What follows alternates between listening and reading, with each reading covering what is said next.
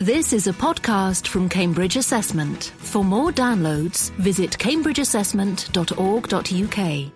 Okay, ladies and gentlemen, welcome to Cambridge Assessment. I'm Paul Newton, and this is a seminar in our Current Issues in Assessment series.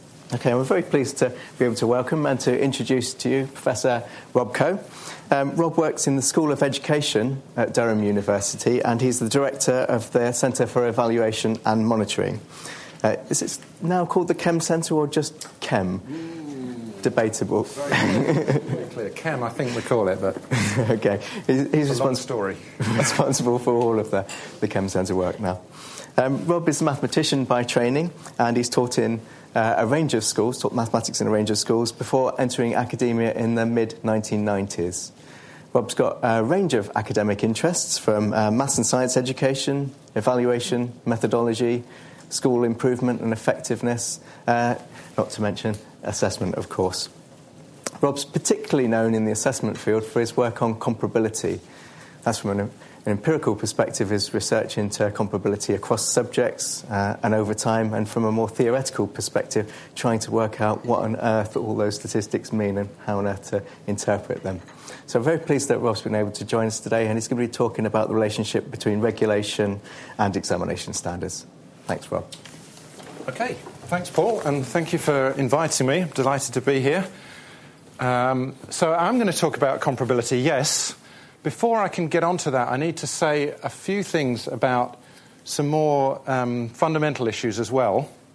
So forgive me if I do that. Here's an overview of what I'm going to say. This is the slide to read if you don't want to listen to the rest of the talk, because it's basically all there. So I'm going to...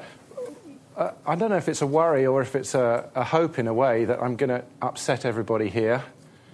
Certainly people from awarding bodies, I'll have something to say to upset you. People from the regulator, I'm sure I'll have things to say to upset you. Any teachers here, I don't know, probably have something to upset you. Policy makers, anyone else I haven't covered? The Queen is here, yes. Maybe I'll slip in something about the royal wedding. So I'm going to have a bit of a dig at the current qualification system and the sort of tail wagging the dog nature of what we're doing here in terms of what is the education system? What should we be trying to achieve through the curriculum and through assessment? Because I think if we're going to understand comparability and we're going to understand really where I'm coming from is justifying this need for diversity. And as Paul said, I was a teacher, and my experience as a teacher, I can remember, in fact, I taught I was just saying to Paul, at Long Road Sixth Form College here in Cambridge, but I also taught in another Sixth Form College in Godalming, and I can remember, this was in the early 90s, I guess, teaching A-level maths, and we had one A-level maths which was 100% coursework, and we had one A-level maths which was no coursework at all, and we had a third one, which was the SMP 16 to 19, which was new then. And there was bits of coursework and bits of all kind of other exciting stuff in there. And students could choose which of those three A-levels they wanted to do. Whether they were comparable or not is an interesting question. That was one of the things they sometimes asked us when they came in the open day, which one's easier? And the answer was, well, it depends who you are. It depends how you like to work. If you like to sort of plough away at a big problem, then the 100% coursework one is an interesting course for you. If you don't like that, you just want to kind of produce the goods on the day at the end, then obviously the exam-only one is a good one for you, and so on. It seemed to suit different people. And from an educator's point of view, that seemed to me an appropriate thing to be able to offer. To be able to offer different courses with very different kinds of styles, very different kinds of content, and very different kinds of approaches, and for students to be able to choose those according to how those suited their needs and their interests and their future plans for what they might be going on to do. So I think there's a strong case for diversity, and I think since that time, as I say, early 90s then, diversity has very much decreased. We've come to be very much a monolithic system in terms of assessments and curriculum, I think, more so than we were then. And I personally think that's a bad thing, and I'll try and make the case for some of that. I will talk about comparability. Why does it matter whether qualifications are comparable or not? It comes down to this question about interchangeability. If we want to treat them as interchangeable, then it does matter clearly. And just as a, so you feel it's been worth coming, I will offer what I hope are solutions to three of the sort of big problems of comparability, that we use qualifications or grades as interchangeable for purposes of selection. Universities and employers treat them in that way. We want to use grades as an indication of the progress that students have made, or that schools have added to those students, if you like, and also in evaluating systems. Has the whole education system improved or not? So those, I think, we can crack those problems in the space of the next 40 minutes or so. Can't be that hard, can it? I do modestly say "I think" at the end there, So we'll see. Anyway, you'll have a chance to say whether you think any of that's helpful or not. Okay, so here's the first attack on the current qualification system. And qualifications in England, I think we're really living off a history of a rather amateurish approach to this. Not a lot of understanding of assessment theory goes into the development of most of our qualifications. And I think if you looked at this as an outsider, with a knowledge of what goes on around the world, maybe 3 out of 10 is a bit harsh, actually. Probably give it 4. But certainly there's some room for improvement there. And what I think is good about our system is that our assessments are actually based on what's been studied. So we do assess what's been taught, and some other countries don't do that. You get into college, university not on the basis of things that you've been taught in school. And I think that's a strength of our system, and that's something that I wouldn't want to see us lose. But on the downside, I think if you look at the content of what's assessed, it's mostly right at the trivial end of what we might claim should be learnt. And that as I say, the construction of these assessments, the design, owes little to any real sophisticated understanding of assessment theory, or any understanding at all. And in particular, validity, I think, is the crucial issue here, because we ought to be able to say what qualifications are for, how they may or may not be used and interpreted. And it's not clear to me that we always, or even ever, actually do that. And that seems to me a bit of a gap. So on that first point, the low level of the skills, and there are 1 or 2 studies. I'd be quite interested to know if other people know of more studies here. But I've uncovered 1 or 2 studies which have looked at things like GCSEs and applied, say, Bloom's taxonomy to say, well, what levels are represented here? And they typically find there's plenty of knowledge, there's plenty of comprehension, there's almost nothing of any of the higher levels. And actually, that's deeply alarming and worrying, I think, because how can we be surprised? One of the criticisms that's made of, for example, league tables is that they encourage teachers to drill kids to pass tests by, spoon-feeding knowledge and that kind of thing. Well, if that's what's being assessed, of course they do. If that's what's going to get you the grades, that's what you'll do, isn't it? That would be sensible. And some of that criticism is levelled against accountability systems and league tables in general, and maybe that's justified. I'm sure it is to some extent, but it seems to me worth asking at least as a question, well, if we had assessments that tapped into a broader range of skills, in particular the higher level skills, the evaluation, the synthesis, the analysis, and those things were actually assessed, then of course those things would have to be taught, and then cramming students to pass exams might not be a bad thing at all. You might be teaching them higher level skills. I don't know of any examples where that can be seen, but maybe other people do. And as I say, it seems at least a question to ask. And maybe there are other studies. Maybe other analyses have been done that suggest that the few studies I've found aren't representative. Maybe some of these higher level skills are being assessed. Again, I'd be interested to know if people are aware of those. So that was the first thing about the low level of our assessments. And the issue there, I think, is that the knowledge and the comprehension, the lower end of the complexity of skills are very much easier to assess. It's much easier to write questions that tap into knowledge and sort of low-level comprehension than it is to assess reliably, particularly and validly, some of those higher-level skills. So we've gone for the easy option a bit, I think. Then there's this whole question about validity. And if I wasn't in Cambridge Assessment, I could perhaps say that pretty much nobody in the awarding bodies is even thinking about these things. But I know, of course, that people here are thinking about them, so well done you. But outside of this building, I don't know if people are very much.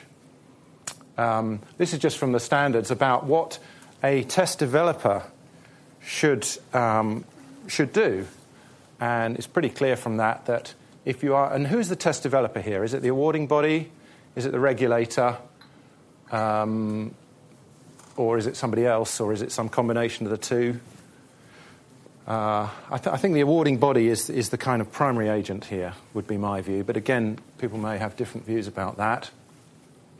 So what's clear from the standards here, the American version of this, is that if you are the test developer, if you are, say, the awarding body creating A-levels or GCSEs or vocational, whatever other qualifications, then it's incumbent on you. It's not anyone else. It's not by default that you assume these things are taken for granted.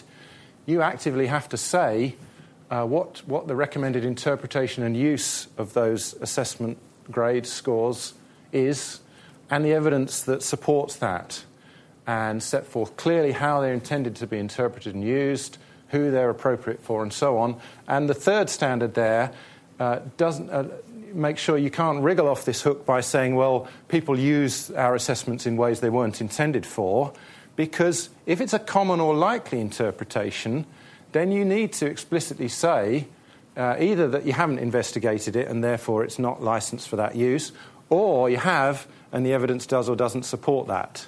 So you can't say, well, we don't intend our, is it fair enough for people to treat qualifications as interchangeable and to use them for selection or not?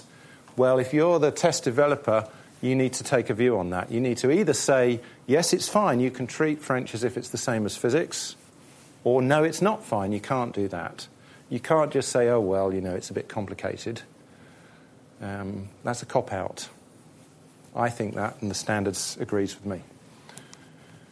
Okay. So that's the current system. Here's my view about what we should do, and this is pretty straightforward, isn't it? We need to think hard, think clearly, actually. Maybe think hard and clearly about what educational aims and outcomes we want. We can all do that. If we've done that, then I think we also need to think, and this is a separate question, about what sorts of uses we want assessments to support. And then, and this is the hard bit, I'll put that in red, all we've got to do is to devise assessments that assess those things that we value. And then I think the curriculum will follow. So this is really the point here, is that if we get the assessment right, we don't really need to think about a curriculum, because people will teach what's being assessed, what's being valued. And if we claim things are valued and we don't assess them, then they won't be taught. So it's pretty clear, I think, that the assessment is what counts here. Number 3, I think, may be quite hard to do, but I think that's where we need to focus our attention. And the rest of the talk will say a bit about that. So just coming back to this issue about validity, these are just quotations from Kane's chapter in the educational measurement. Definitions of validity, that's okay. It's an argument-based notion. But just 2 points to make about that. One is that where we interpret assessments in a particular way, a unit of interpretation, if the unit of interpretation is a particular qualification, then the validity argument needs to focus on that qualification. It's no good if it focuses on a subset of it, or if the interpretation is about, say, a country's performance, then the validity argument must relate to that unit of aggregation, the country. There's no point in saying, well, it's an unreliable assessment if you look at individuals, because that's not relevant if you're interpreting it as telling you something about the whole country, for example. I know that's obvious, but I think it's just worth restating that. And the reason that's important is because when we talk about comparability, what I'll be saying is that what we're essentially doing one of the ways in which we treat qualifications as interchangeable and therefore need to worry about comparability is when we use different qualifications as elements of a composite measure of a person's suitability for something else. So, for example, we pool together 3 or 4 A-levels as an indication of how suitable a person is to go to a particular university and read a particular course. We use that for selection. And the unit that's being interpreted is not each individual A-level, it's the combination of the 3 or 4 or whatever. That's the piece of information that is being interpreted and is being used and therefore that needs to be justified. And the justification that you would give for a combined estimate of that person's ability or potential is different from the one that you would give if you were talking about those individual grades or components or subjects or whatever.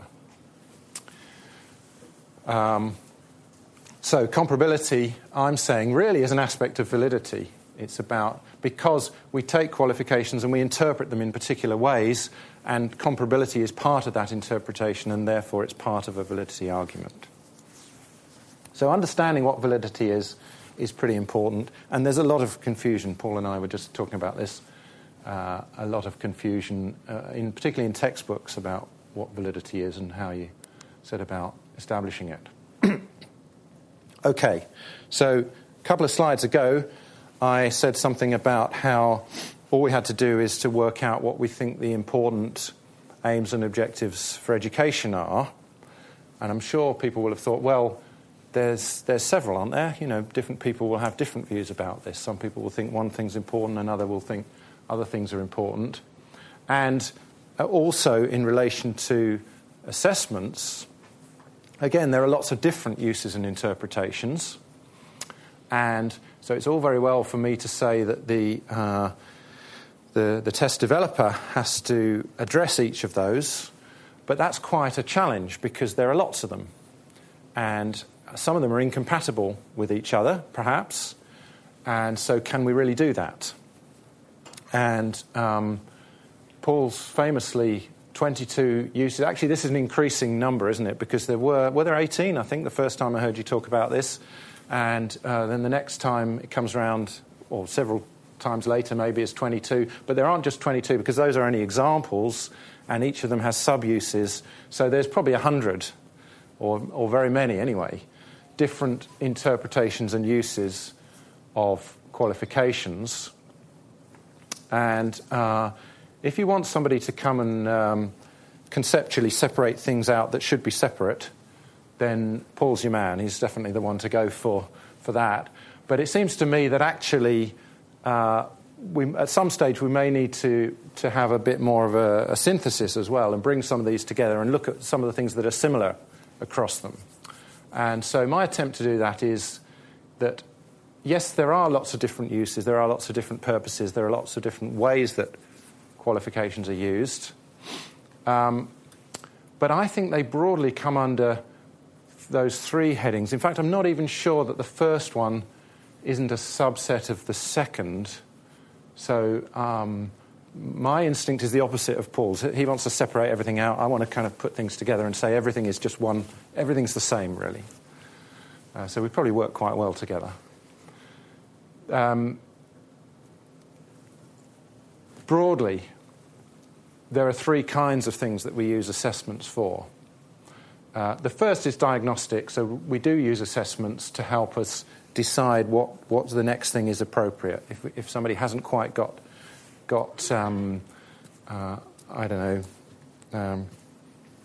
integration by parts or something, well, an assessment will tell us that, and so we teach that.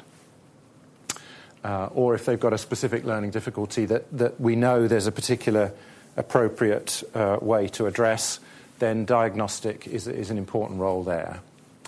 The second is about evaluation. So we want to know at what stage on a journey, on a trajectory, students are at the moment. Are they where we'd expect them to be, if you like, for their age group, or for where they were a year ago? Have they made the appropriate amount of progress? Those kind of questions. Do we might want to aggregate some of those up to say, not just for an individual student, have they achieved what we might hope or expect them to have achieved? We might want to say, have all the students taught by a particular teacher made the kind of progress that we'd expect them to have made? Or all the students in a particular school or in a particular local authority or in a particular country or whatever. So those are basically evaluative. And so a number of the different purposes come under that heading.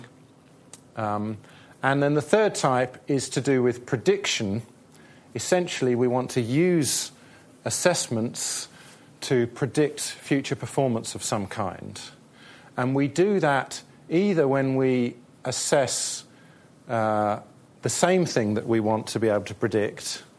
So when we're interested in certifying that a person on a particular day can, reverse round a corner and do a three-point turn or whatever, it's of no interest at all that they did that on that particular day. What's of interest is the likelihood that they'll be able to do that again and to do other kinds of related things again. So although the certification, we may tend to focus on the specific things that have been demonstrated, actually what we're interested in is their ability to predict either those things or something different at some point in the future. If they don't predict, the assumption is if you can do it once, you can do it again.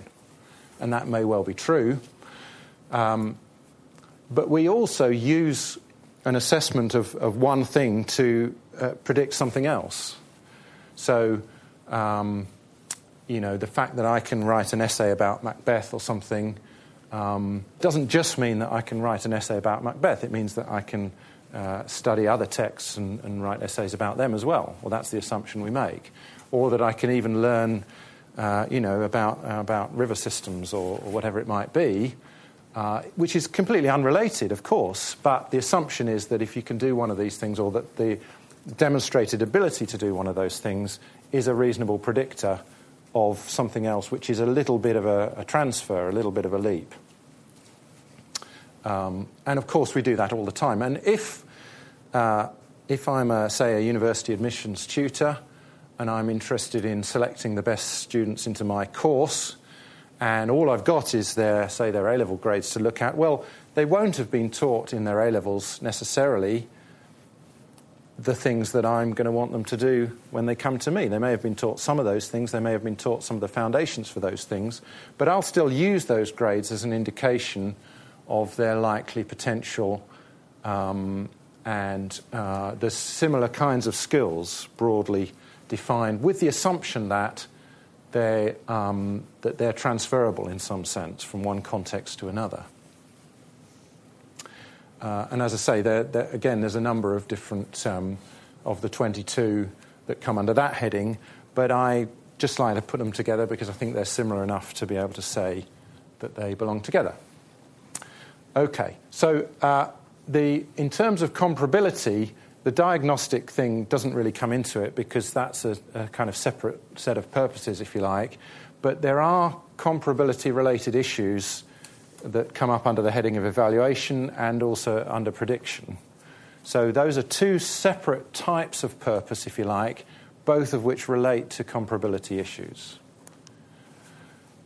Okay.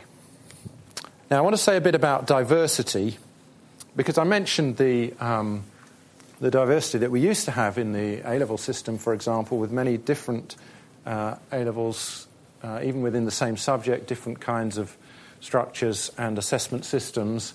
And today we have very much less of that, much more regulated and much more uniform structures. And I think there's a case for diversity. And that relates to the question about, well, can we all agree then about what the aims for education should be? And I think the reality is no, of course we can't. And so the question is, well, does that matter then, or who's going to decide then? Is it just whoever's in power at the moment will make a decision about what they think is important, and they will impose that on everyone else?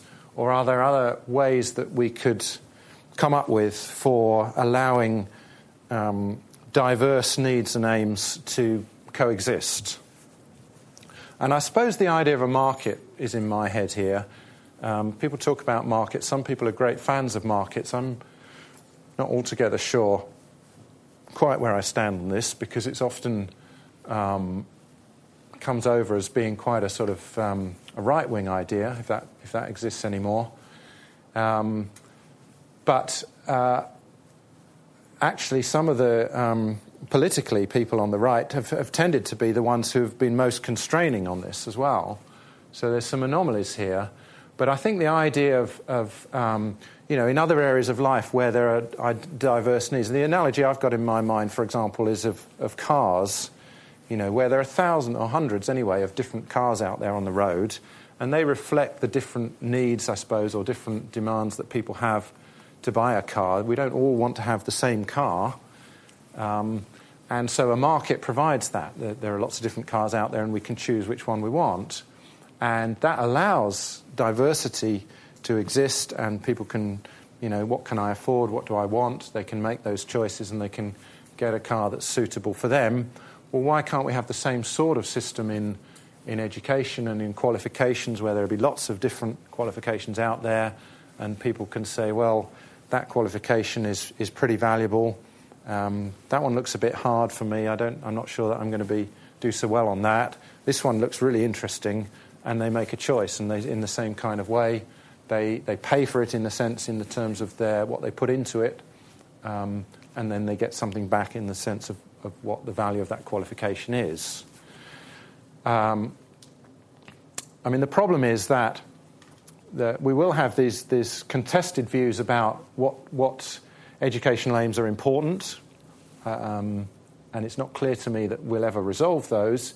We've also got lots of different individuals with lots of different needs and requirements and desires.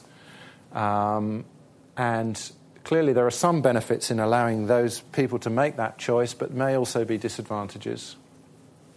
And of course, people want to go different ways with things. People want to study different things, or study or not study, or whatever in the future. And therefore, there may be quite different paths that are appropriate for them. So I don't know, but I think this is an idea that's certainly worth exploring. There are at least two possible concerns, though, about diversity, and maybe there are others which would be interesting to hear about. One is the whole problem of confusion. If we just let a free-for-all of qualifications, anyone can create a qualification and put it out there in the marketplace, won't that be rather confusing for users? How will they know what a qualification represents? How will they know what it's worth? Won't that be a problem? I don't think that will be too much of a problem, or needn't be, provided people who are using these qualifications are willing and able to make their preferences clear. And they may not be, of course. So there's some history there of universities like Cambridge saying, these are the A-levels we prefer, or I can't remember their exact wording that they used 2 or 3 years ago, and these are the ones that, you can do one of, but don't, for heaven's sake, do more than one, or something like that, didn't they say?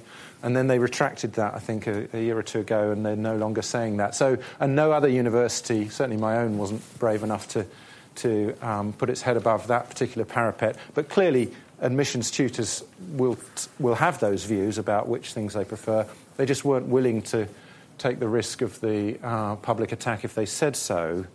So there might be some concerns about that. I think, and secondly, that the awarding bodies or other providers are clearer about what these qualifications are. So part of the onus, I think, is on the people who create the assessments to say, here's an assessment, this is what it tells you, this is what's in it, this is what you have to do. If a person has this qualification, this is what you can expect from them. This is how you can interpret it. And then, of course, we have to be pretty clear and defensible on the claims that we might make about interchangeability.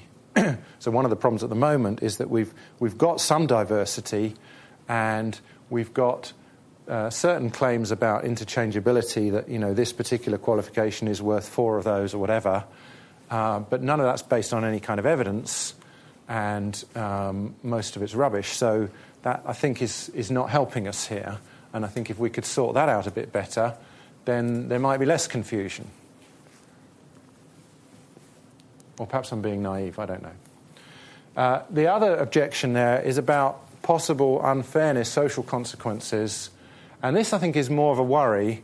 And I think if anybody, either today or later, comes up with good evidence that this would be a problem, then I would, in future, never give this talk again and never advocate what I'm saying I think is the solution, because it would be worrying. So if that evidence is around already, I don't know. Certainly it's a claim that's made, and it's a plausible claim, but as I say, I'm not entirely sure. The kind of argument is that the more you have specialist qualifications, the more you advantage those particular schools who are able to support those specialisms, I guess. And the example I would perhaps have is when I was at school and wanting to go to university to read mathematics, you didn't quite have to do further maths, but it was a pretty strong disadvantage if you hadn't done further maths. And it had been a requirement, but it had been relaxed because further maths was already starting to be a bit of a problem at that point. And in the time since, further maths more or less disappeared from comprehensive schools because there simply weren't teachers who could teach it, and therefore universities couldn't require it. And then, of course, things like the Oxford and Cambridge entrance exams, again, similar kinds of arguments that not requiring those, that making admission selections on the basis of general A-levels was a fairer way to go, because the schools that could really support students in taking those specialist exams were the schools where a large body of students were preparing for those exams, the independent schools and the selective schools. Okay, so that's an argument that's been put forward to defend some things that have happened in the past. Maybe that's a sound argument, I'm not sure. I wonder whether what we do when we create a kind of one-size-fits-all solution, so everyone's got to do A-level and we'll make those selections on the basis of the same exam for everyone, is not so much solving the problem as just hiding it. Are we actually getting more diversity because of that? I don't know. As I say, I'd be interested to see any evidence about this. And also, I think part of the problem that sometimes might arise here is when there's different qualifications. Some of them are sort of seen as being elite, but we haven't quite sorted out the comparability issues properly, so they're sort of elite more by reputation than by reality, and that probably isn't helping. But as I say, if anyone could convince me that this was a problem, then I would be quite seriously worried about that. So I will be interested to know what people think. Okay, well, I need to talk a bit about comparability, because that's what I said I would talk about. So here goes. So various different attempts people have made to categorise different views of comparability. This is Joanne Baird's 5 different types. Then there's Paul's 3 different broad types, again with subdivisions, of course, within each of those. And these are my attempts at this, saying basically there are 2 types, but essentially they're both types of really just one. So here we go. Everything is all part of the same thing. I can't help it. I'm sorry. But it relates to the construct, because if you want to say things are comparable, they've got to be comparable in terms of something. There's got to be something that against which you compare them. against which you say they're comparable. And there's overlap between those different views of what's going on and so on. But the crucial thing is, I think, that we need to think about not just what are the different types of comparability in terms of the different ways that people have, and the different methods perhaps that people have used to evidence them, but why does it matter? That's the crucial question. Why does comparability matter? Why should we care whether things are comparable or not? And the answer is simple, because we treat them as interchangeable. We treat your Spanish this year with my Spanish last year as being the same, don't we? Okay. We treat, you did physics with OCR and I did it with AQA. Are they comparable? Well, we treat them as though they are. You did art and I did photography. We treat them as comparable. Are they really? So it's about interchangeability. And if we're going to want to do that, then we need to worry about comparability. So we can't dodge that issue. We can't say, oh, it's terribly hard and complicated and depends on lots of assumptions. OK, if it's that hard, then stop treating them as interchangeable. That's the choice. You can't have it both ways. And I think there are broadly two kinds of interchangeability, or two kinds of interpretations that require interchangeability.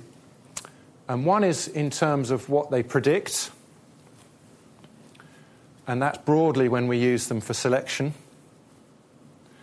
And the second is when we use them to evaluate individuals' progress, school or teacher effectiveness, or the performance of whole systems. And the problem is that those are then a series of whole different claims about interchangeability. Every time we want to use them as interchangeable for a different purpose, we need a different supporting argument, and therefore a different tariff, if you like, that they may be comparable for one purpose and not for another. And there is no way to solve that, unless we say, well, there's only one purpose that really matters, and that's a particular kind of selection, and everything else can just hang off that or not care about. If we want to be able to try and meet all these needs, we actually can't do that simultaneously, in principle. So that's a bit of a problem. But as I say, I think we can solve this. So I think there are broadly three kinds of problems about comparability. One is the issue about prediction. So if we want to use different A-levels, say, for selection to universities, then that's an example of this kind of thing. And my solution there is that we acknowledge that there will be differences, that the grading systems are complicated and so on, but we adjust the value accorded to these different qualifications at the point of use. And that allows us to say that if I'm an admissions tutor in a subject like, education studies, which I might be, then I can assign one set of values, and you might be in geography, you could assign a different set of values. That's fine. You might prioritise geography, I might prioritise sociology or psychology or whatever. We want them for different things. We want to make different predictions from them.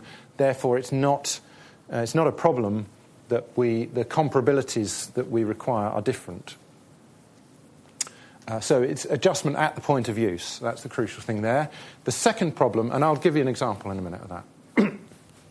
The second problem is using qualifications when we want to evaluate progress. We want to be able to say that the progress made by a particular student in maths is equivalent to, they've made more progress in maths than they did in English or something like that. Or that a maths teacher is better than an English teacher, to put it baldly. And obviously that requires some notion of being able to say that these are comparable. And that's a different kind of problem from the one about the selection. But again, we can solve that, and the organisation that I work for, Chem, or is it the Chem Centre? I'm not really sure. Has been solving that problem for more than 25 years, so, I think we've got that one cracked. And the third one, which is about evaluating systemic change. So this is the one about change over time, really, comparability from one year to the next. How do you say whether the exam this year was the same as it was last year, and therefore claim that standards are rising, standards are falling, or whatever? And the answer is that with high-stakes assessment, you pretty much can't do that, I think. And therefore, if you want to do that, you've got to use low stakes and therefore probably sample. I mean, you don't have to do sampling, but you might as well. And then you can equate them properly, and that's the way to solve that one, if that's something you want to do. So there we are. I don't think these are too hard. As I say, 45 minutes should do it. So this is the first one about the adjusted at the point of use, and this is what it would look like. This is just an analysis using the Rasch model for A-level grades in a series of different A-level subjects, and this is last year, so we've got the new A star in there, and you can see that a few of them, so there's some gaps here where those particular subjects, that particular grade in that subject, either didn't have enough people, if it didn't have at least 50 observations, or it didn't fit the model, then I've left it off. But mostly they fit, and mostly... This is just from ALICE data, so this is not national data. This is ALICE, which is about half the national A-level data set. And what's interesting there... and this, the projector seems to have missed off the left hand, but this is the corrected tariff, what I've called, which is in UCAS points. So whereas now, if you get an A, say, which is this line, you get 120 UCAS points regardless. What I'm saying is, well, if you get an A in, English language, then yes, you should get 120 UCAS points. But if you get an A in, say physics, you should get 130. And if you get an A in, textiles, you should only get 100. Because in terms of the latent trait that's being measured here, which is a kind of general A-level performance, if you like. You could call it ability if you want. The capacity to pass A-levels, let's call it that. And the fit to the model is extraordinarily good, by the way, that this general latent trait, the ability to pass A-levels, serves you well pretty much whatever A-level you want to take. So don't, for heaven's sake, think that physics and photography are different. Because they may be different, but in terms of passing the A-level, they're just not that different. That's the evidence. Surprising, I know, but that seems to be the case. And that's broadly the trait I think that you might want if you were an admissions tutor, and you'd be saying, OK, yes, well, you got an A grade, but actually your A in textiles is a whole grade less than an A in English language, and that's half a grade less than an A in physics. And again, what's quite extraordinary here is the irregularity of the gaps. So one of the problems with the different methods that people have used to investigate comparability is that most of them assume that the gaps between grades are equal. They assume the gaps within a subject, so A star to A to B, and so on, within a subject, they're the same. We assume that because by default, I suppose, we just code them as, UCAS codes them as being equal. We've always done that. Why wouldn't you? It's the obvious thing to do. It's just not true, unfortunately. And we also assume that the gap across subjects is the same. So even if you were willing to acknowledge that systematically the gap between a D and a C is smaller than the gap between an A and an A star, which it clearly is, about half. The fact is that for some subjects, the gaps are bigger in different places, and it's all over the place. So the Rasch model can account for that and can estimate those independently, and I think that's one of the real strengths of it. So why wouldn't we do that? Well, I guess because it's more complicated than what we do currently, but it seems to me that we should be doing something like that. And that solves the problem for selection. Tick. That wasn't too hard. Okay, so there is an issue about, well, which method do we use? Yeah. So there are lots of different statistical methods and also some judgment methods. And one of the concerns that people have is, well, if you use these different methods, they give you different answers. And that one will say that one subject's harder than another will put it the other way around, and so on. Well, this was an analysis we did for SCORE, the science group, looking at these 5 main different methods and looking at all the subjects there. And yes, there are some disagreements. You know, there's up to half a grade in some cases between one method and another. But the point we made there is that the differences across methods are dwarfed by the differences across subjects.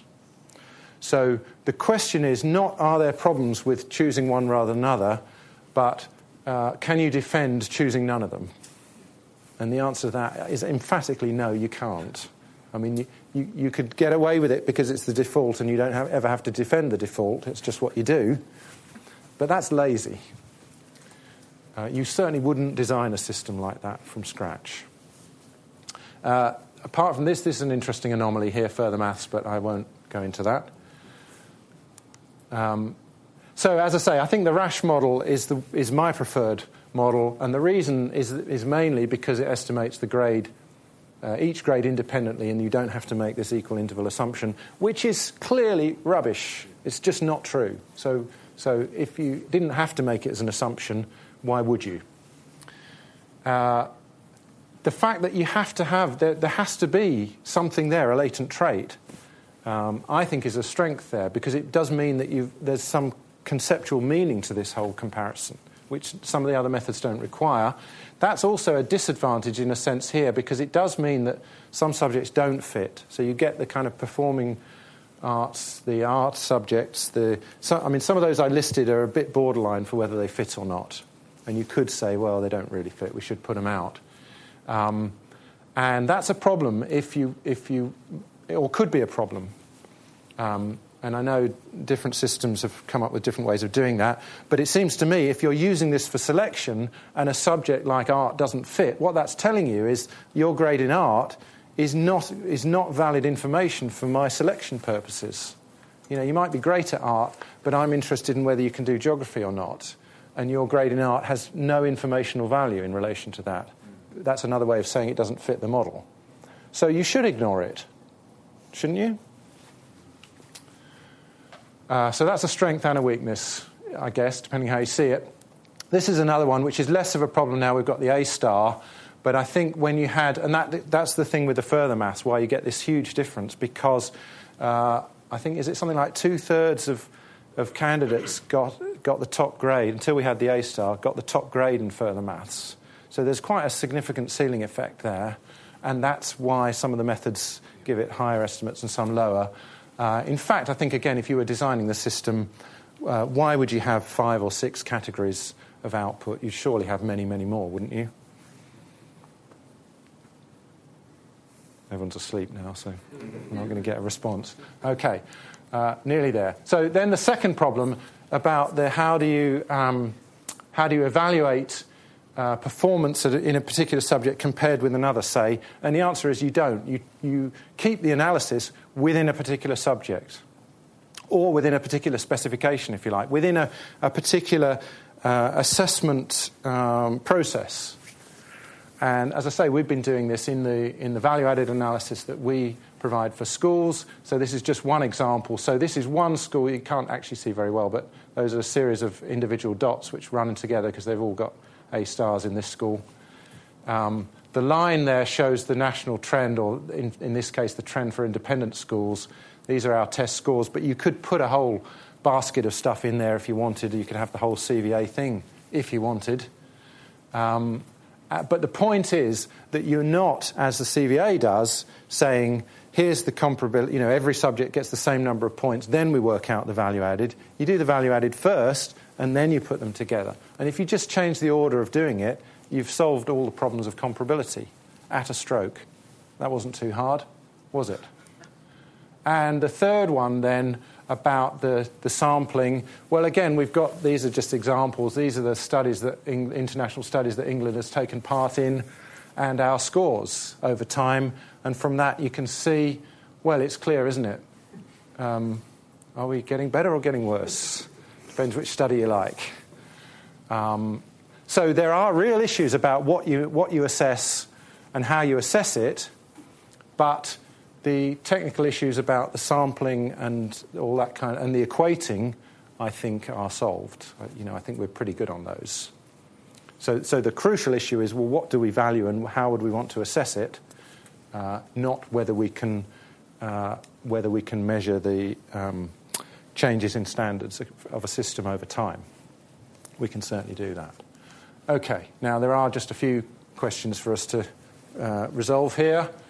So can we agree about this, or if not, on some mechanism for allowing different aims to coexist?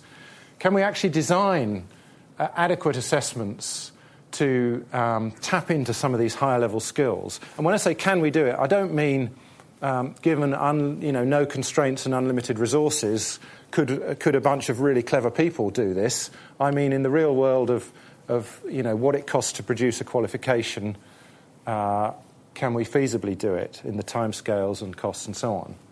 I don't know, actually. Maybe we can't. Maybe that's too hard. Are the benefits of diversity outweighed by the costs? I don't know. Can we, at any point, agree what comparability means? And if we can we agree what you have to do to establish it? Probably not if there are any academics involved. And can we find... I've put forward 3 solutions which I think are statistically defensible and politically feasible, but what do I know? They're probably not. And I'm sure people will want to knock them down, because that's the game here, isn't it?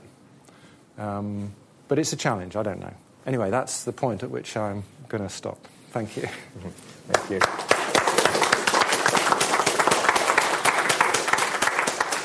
This is a podcast from Cambridge Assessment. For more downloads, visit cambridgeassessment.org.uk.